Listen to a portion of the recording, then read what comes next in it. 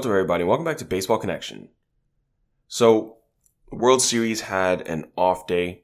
It will be back in action as the series has returned to Houston for Game 6. So, Game 5 was a 3-2 Astros victory. Verlander was on the mound.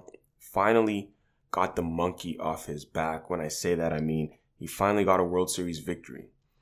Verlander has pitched in the World Series many times in his career and had not been good in 6 World Series starts, had been winless and just always been lit up whenever he went out there. But even though he gave up a leadoff home run to Kyle Schwarber, he was able to settle down and he looked sharp the rest of the way.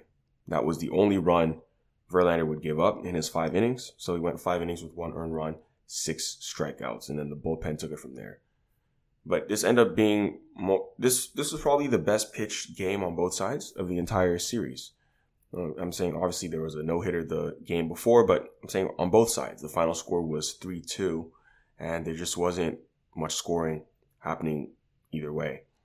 So the Astros won that game, and now they are 1 game away from winning the World Series. They'll try to close it out on Saturday night in Houston in front of their home crowd. It's going to be Zach Wheeler versus Framber Valdez. So, if you compare these two pitchers, they've both had very similar numbers, at least in the regular season. They both had exactly the same 2.82 ERA.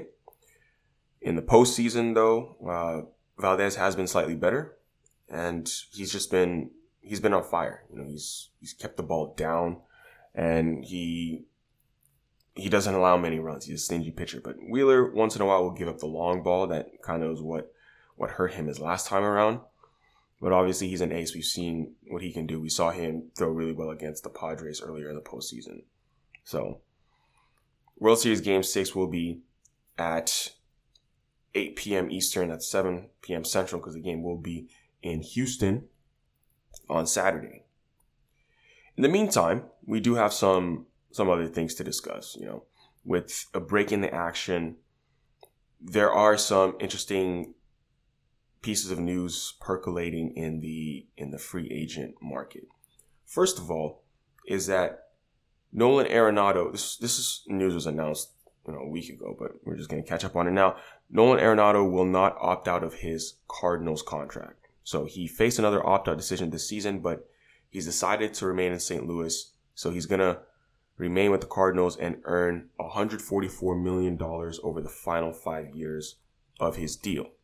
Seems like he enjoys his time in St. Louis, and he's going to remain a Cardinal. Arenado's coming off his 10th straight Gold Glove win with, big time offensive numbers. I mean, since 2021, his numbers with the bat have been a little below his usual standard, but it's still an all-star bat. You're still seeing someone with a 154 weighted runs created plus. It just shows you that, this is in 2022. Because 2021, he was at a 119, and then he bounced back in 2022. So, the 154 weighted runs created plus, I think they realized 2021 was a bit of a fluke, and they're like, okay, yeah, yes, he's getting older, but the bat is still pretty lethal. This is the best offensive season he's actually put together in his career, if you go by weighted runs created plus. Just by that, that's when you adjust for park factors. Arenado just had the best offensive year of his career. Hit 293, 30 bombs, 103 RBIs, all while playing Gold Glove defense at the hot corner. Speaking of Gold Gloves, as I said, we're catching up on stuff. The Gold Glove winners were announced earlier in the week, and we're going to go through that right now. So I kind of already mentioned that Arenado won his 10th straight at third base for the National League. Rounding out the National League at catcher, you have JT Realmuto. First base, Christian Walker. Second base, Brendan Rodgers. Shortstop, Dansby Swanson. Left field, Ian Happ. Center field, Trent Grisham. And right field, Mookie Betts. Some new faces here, obviously. And pitcher is Max Fried and utility player Brendan Donovan. I forgot they did utility, but yeah. So, some familiar faces here, some new faces. Like, for example, Brendan Rodgers of the Rockies at second base. He's one of the bigger surprises among the Gold Glove winners. But not only did he easily lead all MLB second baseman in defensive runs saved. He was second among all players, not just second baseman, in that category. So shout out to Brendan Rodgers. And some of the other names are obviously familiar. Trent Grisham, Mookie Betts, guys like that. In the American League, at catcher, it's Jose Trevino. Of the Yankees, first base, Vladimir Guerrero Jr. Interesting. I don't think we would have ever thought Vladdy would win a Gold Glove in his career, but here he is at first base. Second base is Andres Gimenez of the Guardians. Shortstop, Jeremy Pena of the Astros. Third base, Ramon Urias of the Orioles. Left field, Stephen Kwan of the Guardians. Center field, Miles Straw of the Guardians. Right field, Kyle Tucker of the Astros. Pitcher, Shane Bieber of the Guardians. And utility, DJ LeMahieu of the Yankees. So a very Guardians-heavy flavor to the American League Gold Glove team. I believe we just named 4 Guardians. I mean, the infield the outfield was full of them. You had 2 of them. So you had left field, Stephen Kwan, center field, Miles Straw.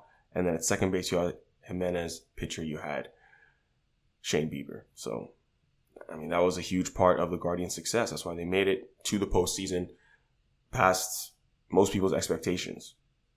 So, shout out to Cleveland for doing that. So, those are your Gold Glove winners for 2022. Oh, of course, 2 Astros are in there, Kyle Tucker and Jeremy Pena, who are still playing right now. But that's going to do it, folks.